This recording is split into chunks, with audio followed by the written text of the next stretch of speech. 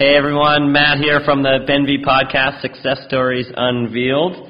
We have a very special guest, Dayna Lee-Baggley, Dr. Dayna Lee-Baggley, our first kind of expert, I guess, rather than somebody who's an Evolve client and usually some weight loss stories and things like that. So, welcome. Well, I'm technically both. You are, absolutely, yeah. So let's dive right into that. So you're an Evolve client. Yep. Do you know right off how long you've been an Evolve client? No, but I would say at least 5 years, probably longer, maybe. Yeah, I would guess. We moved to Kennard Street in May of 2013, so sometime after that. Yeah. I mean, time is really flying.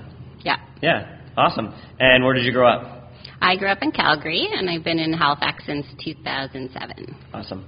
And was the first move here school, or was school already done by then? I was already done school, which I did in Vancouver at UBC, Yeah. and so we came out here actually for jobs in healthcare and education. Awesome. In the university, yeah. Yeah, so you have a lot of titles.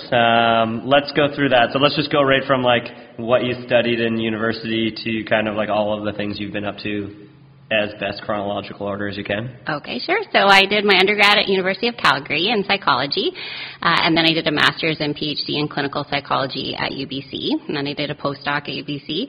Then I moved to Halifax, and I became a registered psychologist. This recent summer, I also became a registered psychologist in BC, Ontario, and Alberta, and that's because of virtual care now. It makes it possible to see people across Canada. Virtual care is way more kind of acceptable now because of the pandemic. I also do research at Dalhousie University and St. Mary's University. So I do research on chronic disease at Dalhousie University in the Department of Family Medicine, and that's both behavior change for people living with chronic disease, but also behavior change in healthcare providers so that they can better support chronic disease self-management. And then I do work on healthy workplaces at St. Mary's University. And so we've been doing a lot of work on burnout in frontline providers during the pandemic, leadership training in burnout prevention. How do you find the time to do all of these things? I don't know. And I mean, obviously, always important, but more at the forefront now. That actually brings a question that I didn't have on my list. Like, how has your profession changed since the pandemic or over the last little while? Yeah, so I worked in healthcare for almost 15 years. I worked on the medical, surgical, and cancer care units, so I was health psychology. So I often worked with people with chronic disease or life-threatening diseases. I actually was there for wave 1 and wave 2 of the pandemic, and I left after wave 2, and in part because I was a burnt-out healthcare provider as well, and also just that I felt my kind of skills were needed elsewhere. You could see this major wave of mental health problems coming because of COVID, and especially in healthcare providers. So that's one of the things I specialize in is treatment for healthcare providers, because I kind of know the culture, what it's really like to be on medical units, but then also have training in, dealing with PTSD or moral injury and these things that now are part of the lives of healthcare providers, which weren't before COVID. And so I left to do more of that kind of work after wave 2. So I do primarily virtual therapy now. Yeah. I do both individual and group therapy. We do a lot of group therapy so part of the values of my clinic are about bringing people together, reducing human suffering, and increasing access to science-based information. And so one of the things we do is group therapy because it increases access as well as decreased costs per person to do. And there's really not enough psychologists to do one-on-one therapy.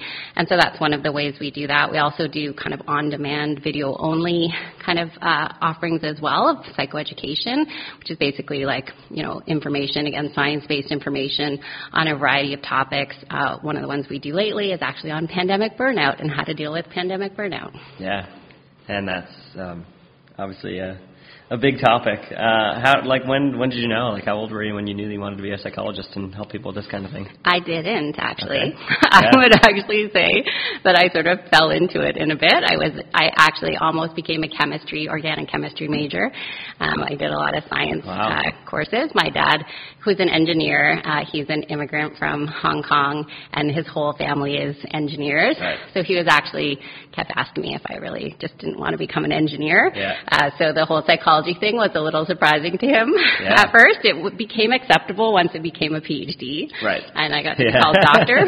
So, but he's supportive, of course. Yeah. So yeah, I kind of fell into it, but I really love understanding human behavior, and it actually wasn't until quite late in my training that I realized I wanted to be a health psychologist, which is a real kind of specialty. It's not the same thing as kind of mental health psychology. Of course, deal with those kinds of issues, but you're dealing with a lot of things that face kind of everyday kind of situations where we can use psychology to do it better. Yeah.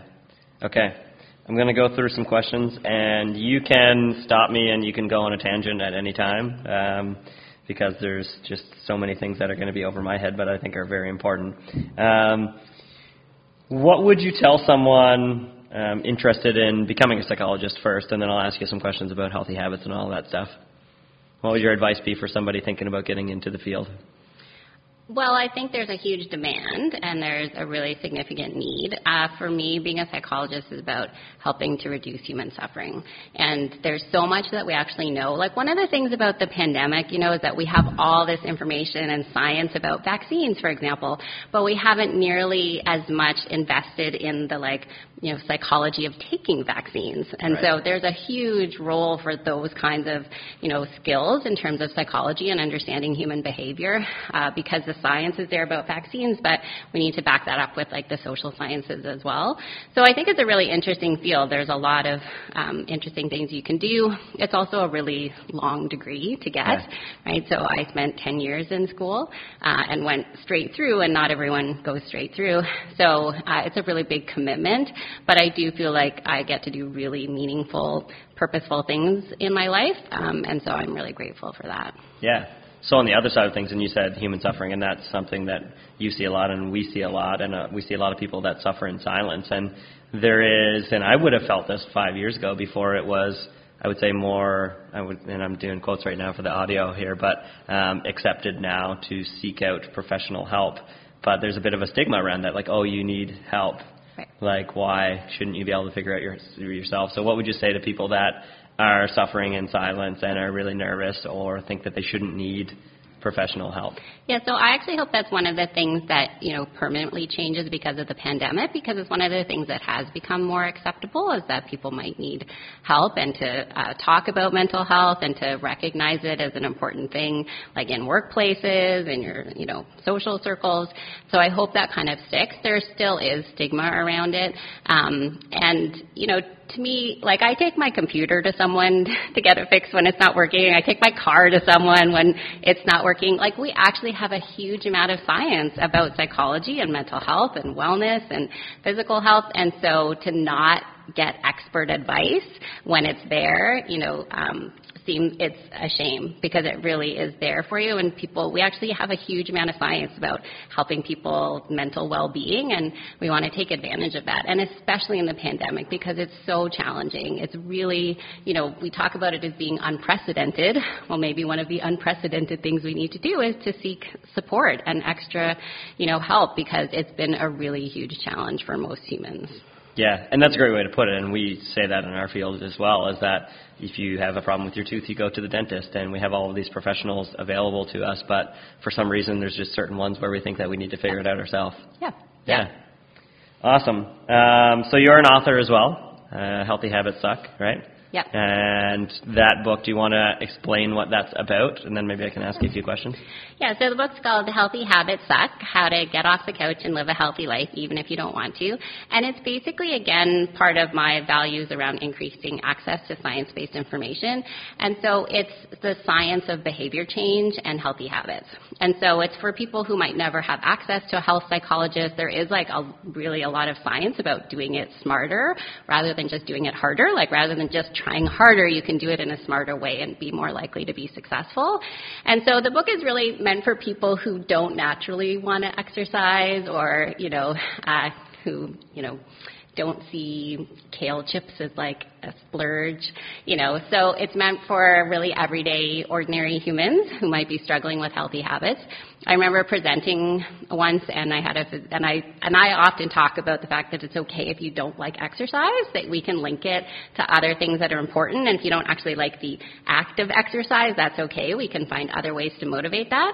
And afterwards, a physician came up to me and said, well, I think there are some people who really do enjoy exercise. I was like, yeah, but they're not the ones you're trying to convince to exercise. They're already exercising. Yeah. It's the ones who aren't exercising who think that it's supposed to feel good, when actually it's totally okay if it feels crappy. Absolutely. And that's the title, Healthy Habits Suck. Yeah. So I remember talking to a marathon runner, and he was in, I think, his 70s, and I honestly had to ask him to slow down because he ran faster than me. And he said this, and it was really, meaningful to me, that he said, I don't actually enjoy the act of running. He's like, I enjoy being a runner. And so that's the difference, is that we're trying to link it to other important things in our life, and not just health, actually. One step beyond that, which is, what does the health allow you to do? What does it allow you to be? What does it allow you to contribute to the world, or connect with people, or care about people? How does health help you be the person you want to be in this world? And to make use of those kinds of motivators, which we refer to as values, which is part of the science that's in the book. And so to help us understand that it can be yucky and we can do it anyways. Yeah. And that's interesting because on our side of things, our message, it's I want people to do activities that they enjoy, but you should probably strength train twice a week even if you don't like it, because of the benefits that it will give you outside of that. But then not even thinking from what you just said is like, some people might not have anything that they enjoy, right? So then they really have to have that every single day and overcome that. And I talk about it in the book that I was a runner for a long time. I did all kinds of 10K races. I have like this whole, wall of medals from 10K races.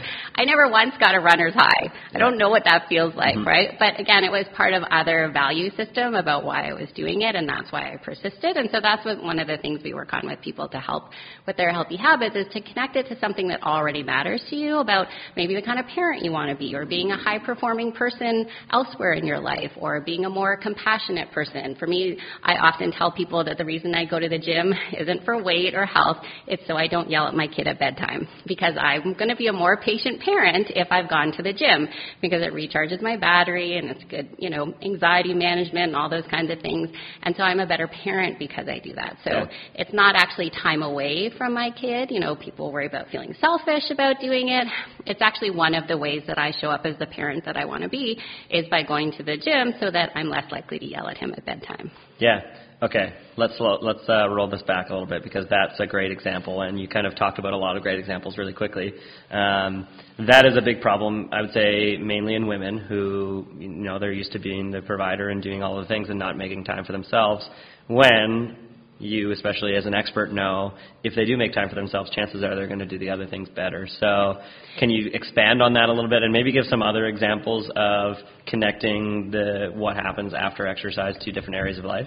Right, and so it's a common thing that people, we try to convince people to put themselves higher on their own priority list, but that's a tough sell for a lot of people, right? And so instead what we can do is to link the, exercise or physical activity to something that already matters to them. So a really common one I do with parents is about being the parent you want to be, right? And that might be modeling the behavior for your kids, that you want them to be physically active.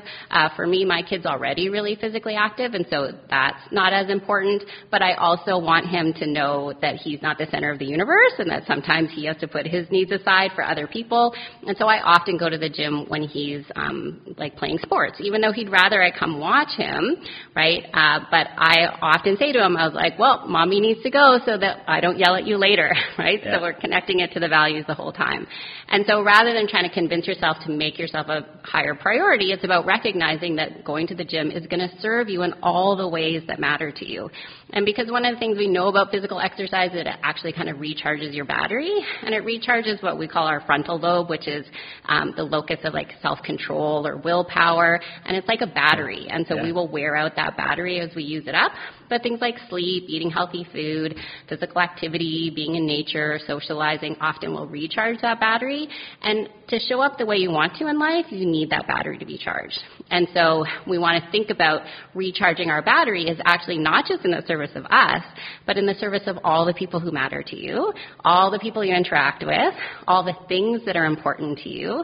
And that's how we're trying to, find that time. And you will still feel guilty. So there's a chapter in the book called How to Take Guilt for a Run, which is that it's okay to feel guilty and do it anyway, because you probably will feel guilty, but still that kind of chatter about being selfish will probably show up as just a cultural kind of thing, and in fact makes you a well-functioning human that you can feel guilt, Yeah. like psychopaths are the ones who don't feel guilt, right? But it's not giving you good advice about how to be a parent, about how to be a spouse, about how to be, a high-performing employee or whatever else is important to you. And so we want to go to the gym and feel yucky doing it, which means both like the discomfort of physical activity, but also that you might feel guilty while you're doing it. I still feel like, I should be at the rink watching my kid. But I know that this is actually more in the service of what's going to be better for all of us. Yeah.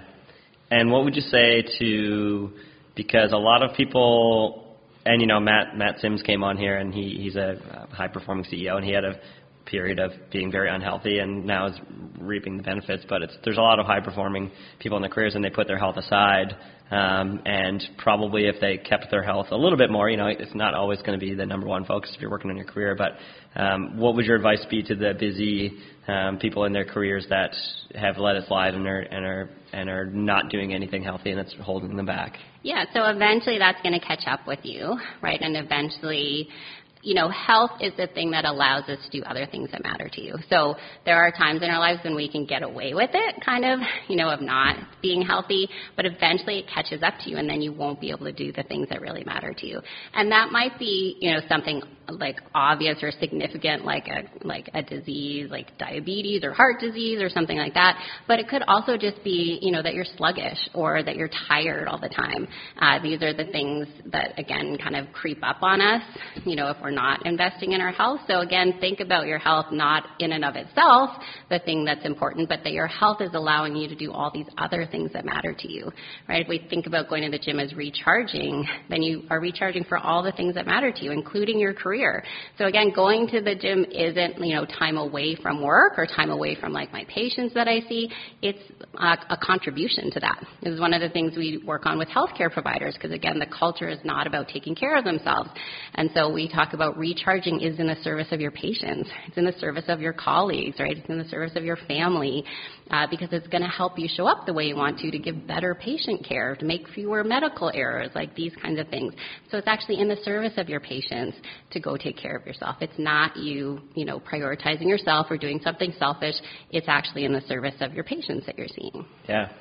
So is it possible, this information is worth a lot of money, but is it possible to have a short kind of tips about burnout we train a lot of nurses and doctors and things like that. Do you have like a top 3 things that you've had success with people with? Yeah, so a couple things.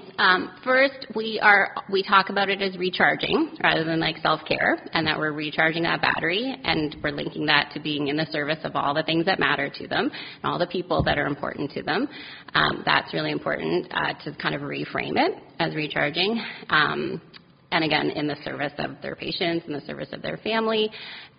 The other big thing we do with healthcare is we actually try to address systemic problems in healthcare, right? There's actually way too much focus on the individual or the employee in burnout interventions, and you actually want to address the systemic environmental workplace issues that are leading to burnout. And we know there are a ton of them in healthcare. This is not a very healthy work environment for lots of reasons. And so we actually did research and training on leadership intervention for burnout, and so we're doing one with physicians right now, which is we're training leadership skills to reduce burnout in their employees.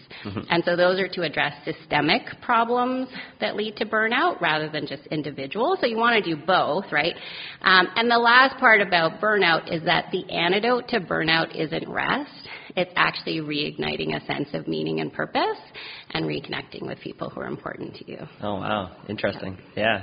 That makes sense. And, we talk about exercise, and you did quickly talk about other things like social things and being outside in nature and stuff like that, and all of the frontal lobe stuff. So that's that's what we tell people is you got to be around people too, and not just don't go to sleep. And so it's really important I talk about it as building a village, right, which, I think evolved as a fantastic job of building a village. Thank you. It's definitely one of the reasons why I stay connected to this community, and I think why I've continued with the gym for this long.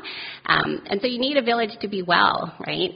But many of us have to create a modern day artificial village. We might not have that built-in village. And that's always meant to be more than your biological relatives. So when I talk about a village, people often kind of instinctively respond about whether they have, family members who are supportive or not, or nearby. But technically, if your whole village was biological relatives, that would result in inbreeding. And that's not good, right? So you're actually always meant to invite other people into your village, and that might change over the course of your life, and that might be a good thing. You might need different people in your village at different, times in your life, and so we want to have the ability of building that village because it's a benefit for both, right? So if I, connect with somebody, it's a benefit for me. It's recharging my battery, but it's probably recharging their battery too. And that often healthcare providers are part of our village, right? So I have lots of clients that, their therapist or psychologist is a real source of support that they might not find elsewhere in their life, and that's totally okay, right? It's also okay to pay people to be part of your village, right? I pay a babysitter, I pay a guy to do home repair, I pay somebody to clean my toilets. These are all part of my village, and it's totally okay if you have to pay for it if you have the means available to you, which not everyone does, because that's not because you're lacking in some way that you don't have that support. It's because modern life makes it really hard to have a village, and so we often need to fill in the gaps sometimes by paying people if you have the means available to you. And so I often, say to people, what are the things that anyone could do, and what are the things that only you could do?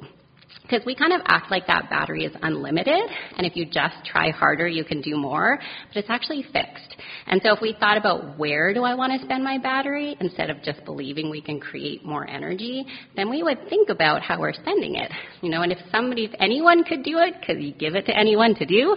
And could you save your battery for the things that matter most, for the things that only you can do, that other people can't do? Because that's actually going to make your life more meaningful and purposeful as well. Yeah, same as running a business. Yeah. Right? Some things that only I can do. Exactly. If I try to do everything, then it's not going to work. Exactly. Yeah. Healthy habits. So you said something during one of our sessions one time about, and how frustrated we get with the 21-day fix and things like that. And everybody thinks that it's 21 days to make a habit, and that's not true. So can you talk about building habits and specifically related to health-related things and some tips related to that and how long it may take? Yeah, so it's actually a myth that it takes 21 days to build a habit. There is zero scientific evidence for this. So the shortest I've ever seen in the literature is 166 days, and it frankly wouldn't be shocking if it was 2 to 5 years. And so I know that totally sounds like a bummer, but I think it's really important because people get to day 22 and they think it's supposed to be easy. And when it's not, then they give up, right? Exactly. And so we actually want to recognize that doing a healthy habit is going to require some frontal lobe battery. And by that I mean it requires intention. It requires you to be conscious and deliberate and to do it purposefully. It doesn't happen accidentally. And this is because of how our brains work, which is that part of our brain is an automatic unconscious part of our brain, was really well suited to prehistoric times, and I just refer to it as our survival brain or our caveman brain. It functions automatically, and that part of our brain wants us to pick the path of least resistance, to eat as much food as is possible, and these were all really important survival skills when we were cave people, right, and would have increased our chances of survival. And so some of those things become automatic. Anything that's life-saving becomes part of an automatic system so that we don't have to choose it. So, for example, breathing is automatic, right, and you can't actually hold your breath long enough to suffocate yourself to death. It's impossible because that part of your brain takes over. So that part of our brain is unconscious, automatic. It does things for us. If you want to do a healthy habit, it's the opposite of what your caveman brain wants you to do. Because our environment, our modern world, is totally different than our prehistoric world. So in the past, we used to get the same amount of exercise that triathletes get nowadays, and that was just to survive. And so if you had a chance to rest, you totally should rest, right? Yeah. Would not make sense if you had like two cave people and one just like ran around for no good reason, like because he wanted to go for a run, right? And then he gets chased by like a lion. He's not the one who survives, right? The guy who is resting and conserving energy, because they were all super fit, right? He's the one that would have survived. So we have these built-in hardwiring automatic responses that are super well suited to that environment and really a mismatch to our modern world. And so you have to choose a healthy habit with intention, which means it requires some frontal lobe battery. And so it's going to take some frontal lobe battery for way longer than 21 days in order to build a habit. And something like going to the gym, for example, could easily be a 2-year process, because you really need a full calendar year to see if can you keep going to the gym over the holidays? Can you keep going during barbecue season? Can you keep going during like summer break? And so you actually, it's not until the second year you even have a chance to figure out kind of how to do it. Right, how to keep it going. And so it's just for people to keep in mind that it's going to need some frontal lobe battery. Where are you spending your battery? Do you have enough extra battery to dedicate towards this? And that it's going to require some intention on your part. It's not something that happens automatically. So the way I describe this is like a wheelbarrow. So if you take a wheelbarrow and you push it over bumpy ground, eventually it makes a little groove, and then it's easy to push the wheelbarrow in the little groove, right? What you're doing when you're making behavior change or like trying to change a healthy habit is that you're actually lifting up the wheelbarrow and pushing it in a new direction over bumpy ground. So initially that takes a lot of effort to lift it up and push it over bumpy ground. If you do it enough times, you'll make a groove in the new direction and it'll become easier. But the old groove never goes away. And so if we don't have enough frontal lobe battery or there's life stress going on or other things, we can fall into the old habit really easily. And so that's just, again, to remind yourself to like charge your battery first as the first step towards behavior change, or to think about where you're spending your battery, and then to make sure that you're going to dedicate some of it to this. The second kind of points around behavior change would be setting smarter goals. And so one of them would be to set a behavioral goal. So a behavioral goal is something that someone else can see you do. It's not how you feel about it or whether you enjoy it. So people often set goals like, I want to enjoy eating salad, or I want to go to the gym. Those are all things actually dedicated and dictated by our survival brain, right? So emotions, automatic thoughts, learning, memory, that's all survival brain. And so choosing anything as a goal that is the domain of your survival brain is going to get you in trouble, because you can't control anything in there deliberately or intentionally. Just like you can't hold your breath long enough to suffocate to death, right? You can't, there's some things that you don't have direct access to. The thing that our frontal lobe battery does is controls behavior. And so if you pick a behavioral goal, you're going to be way more successful because it's actually something you have control over. So going to the gym is a behavior. Someone can watch you do it. They could check off that it happened. Enjoying the gym is not a behavior. Wanting to go to the gym, not a behavior.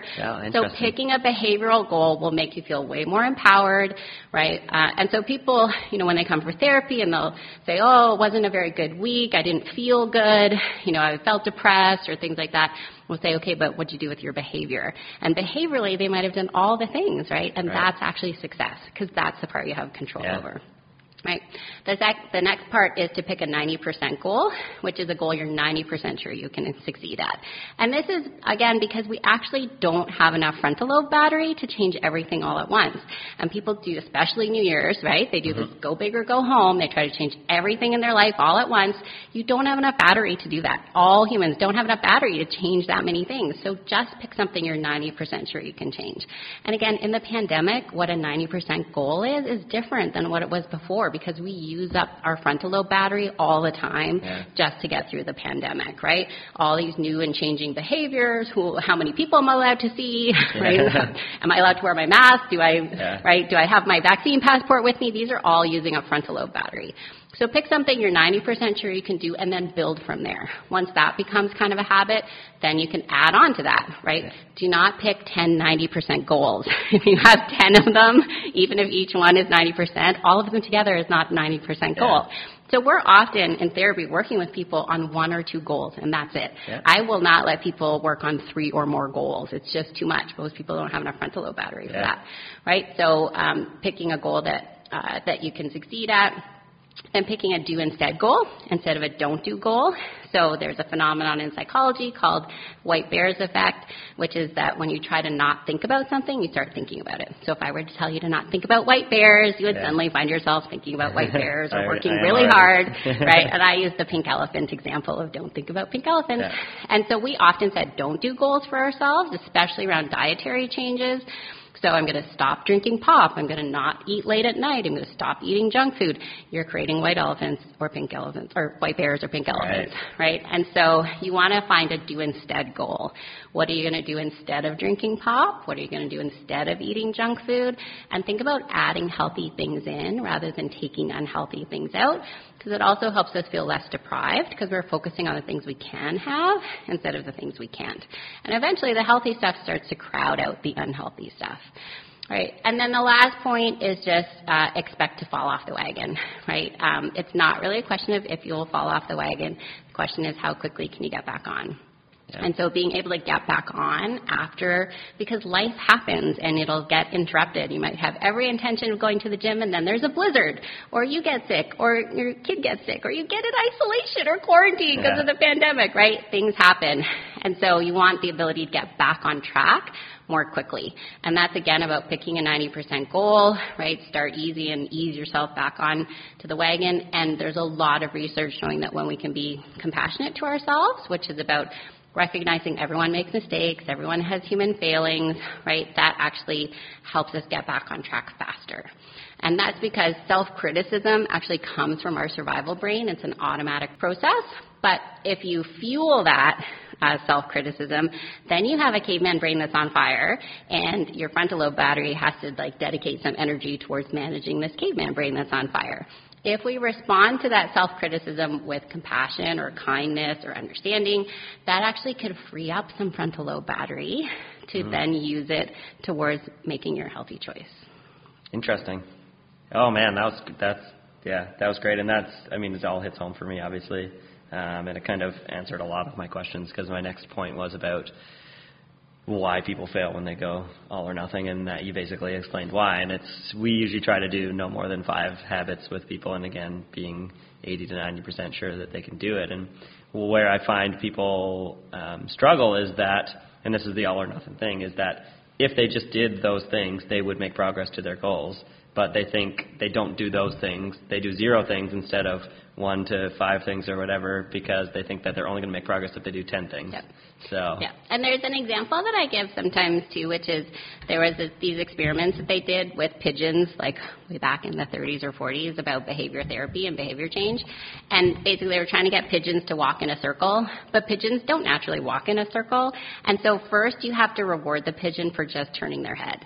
So every time they turn their head, then they get a reward. Then they have to turn their head and take a step, right? And you reward them for turning their head and taking a step. Then they have to turn their head and take 2 steps, right? And you slowly reward them over time, and eventually they walk in a circle.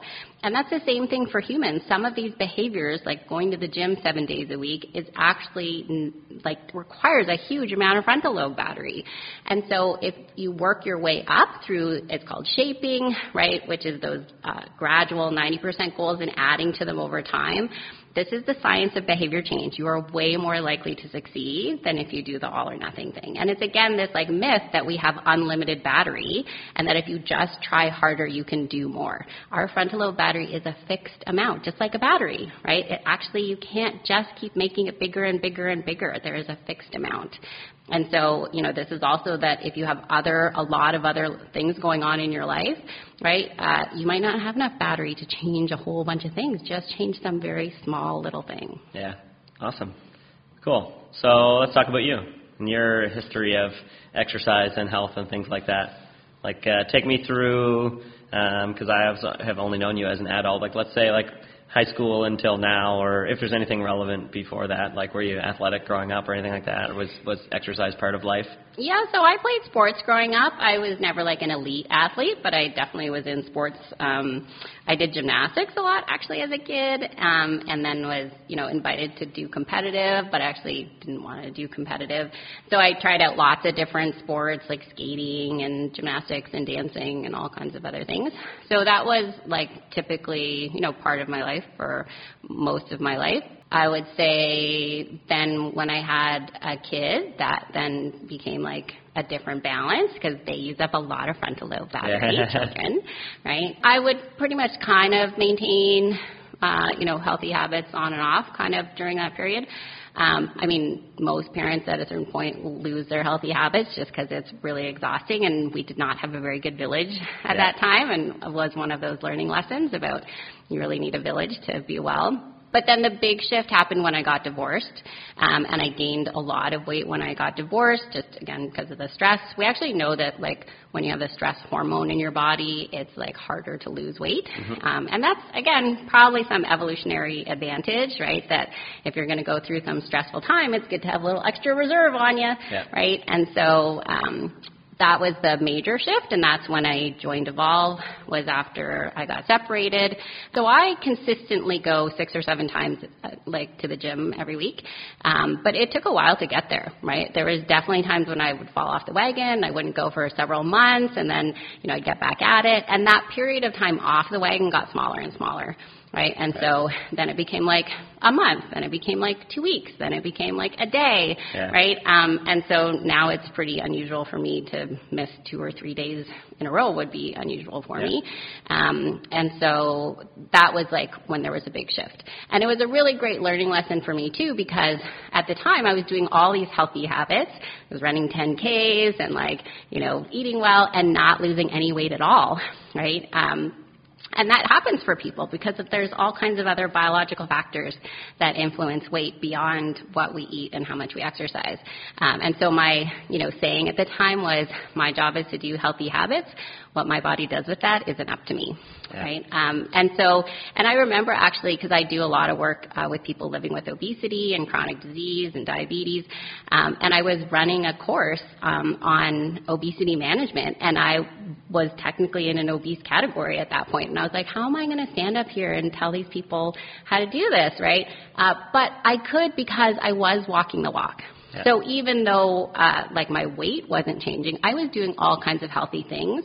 And so I totally felt okay being up there because I was actually doing exactly what I was suggesting they do, which is do healthy habits. Even if your body, doesn't do what you want it to do, you're still being healthier.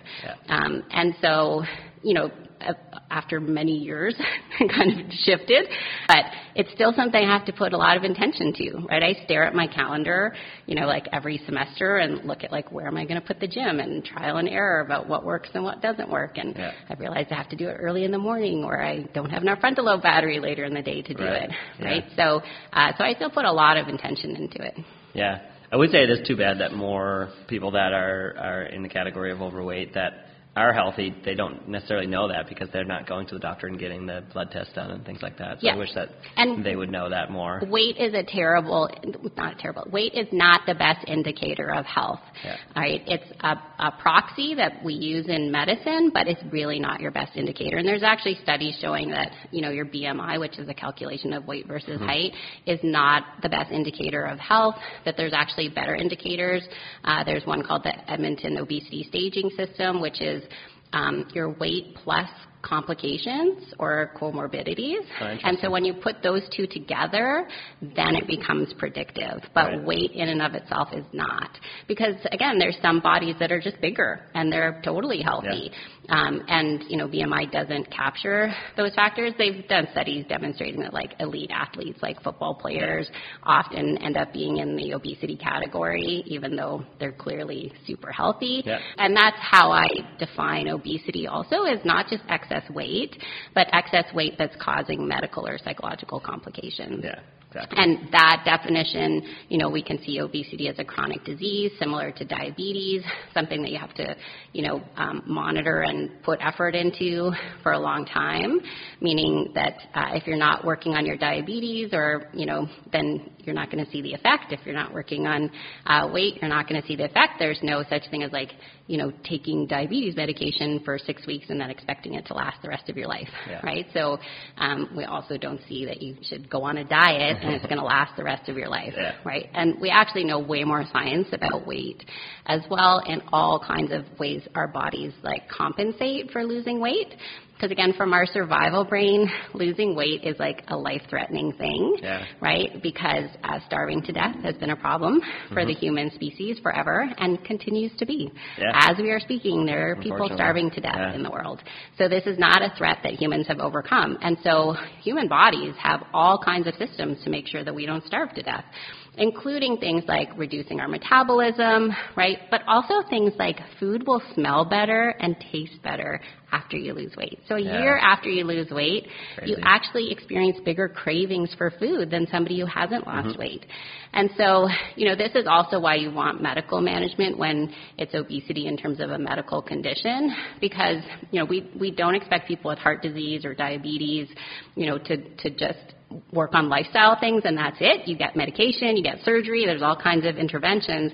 And if you have obesity as a chronic disease, then you should look into all kinds of interventions, including psychology, but also including medication and surgery, right? It is a medical condition that needs interventions, and moving more and eating less is actually not an empirically based intervention for losing weight. There's well demonstrated that most people will regain the weight, and that's because, again, your body's trying to make sure you don't starve to death. Yeah, absolutely.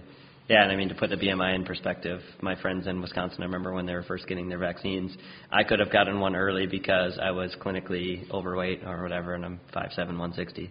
So I was 0.1 over the BMI that was available, so I could have gone and got an early vaccine there. Yeah, exactly. Awesome. This was great. I'm sure we could talk for hours, but we don't want it to be too long. Is there anything that you think is relevant to share to an audience that is, people who are going to the gym or want to go to the gym and that are generally at least thinking about working on their healthy habits or already are? I would just also say that we really need to take the pandemic into account, right? The pandemic makes our caveman brain on fire, and it uses up our frontal lobe battery, and we really have terrible expectations about what's possible, like that in lockdown you somehow were supposed to make good use of your time. Like, we were all just surviving. You're under threat, right? And so our expectations for what we should be able to do in the pandemic are really skewed. And I often say that if this was World War III, we would have abandoned all kinds of expectations and just focused on the war effort. And that actually would help us manage our stress, because we would get rid of all kinds of expectations. But what we've done in the pandemic is we just added the stress of the pandemic onto the stress of everyday life. And it's too much for most people. And that's why we see all kinds of mental health strains for all kinds of people, right? And so I really think we need a lot more compassion and kindness, which is about, compassion is about recognizing suffering and having a desire to alleviate it in ourselves or somebody else, kind of recognizing that common humanity, that everybody struggles, everyone makes mistakes, everyone has setbacks. And we really need way more compassion for ourselves and others during the pandemic, and we're still not out of it, right? We all hoped there was this exit ramp with the vaccines, and here we are yet again in another wave. So we really just need to take that into account and be kind to ourselves and other people. The most important things in the pandemic, sometimes the pandemic tells us, it highlights for us the most important things. And that is often about health, because if you don't have your health, you can't do other things, right? And it's often about our relationships and connections with people, and that's the things we want to be using our frontal lobe battery for, right? Which is, it is actually why Evolve works so well for me, because I often, especially to Mitch, because he's always like, stop talking. I'm one of those classes that talks a lot. But I was like, the exercise is really bonus. I'm actually just here to socialize. Absolutely. Right? And that's what it offers me, because I see the same people. Like, I'm friends with, you guys in non-pandemic times have parties and get-togethers. I hang out with people that I've met at the gym kind of thing. So it is really like a social connection on top of exercising. The exercise is kind of bonus and extra. It is for us too. Yeah, and that's why it really works for me, right, is because I'm actually attaching that value of socializing along with exercise. So, so it's just to be mindful of that for everybody moving forward, that it's using up a lot of battery and it's really stressful, and to be kind to ourselves about that. Amazing. Well, that was awesome. I really appreciate your time. That was very valuable, and I think people are going to get a great learn. We do have some resources, too, on the website.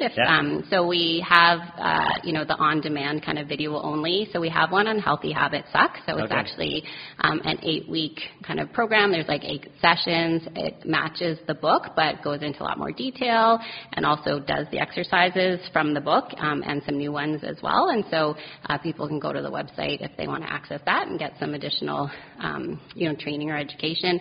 We also have live facilitated ones as well that you can sign up for, and we have a pandemic burnout one that will be available soon too. And the website is? It's drleebagley.com, which is drleebagley.com. I'm sure I can figure out how to link that on there. Yeah, and I'm on social media too if you want to. Great. Yeah. Awesome. Thanks, Dayna. Yeah, you're very welcome. Thanks for having me.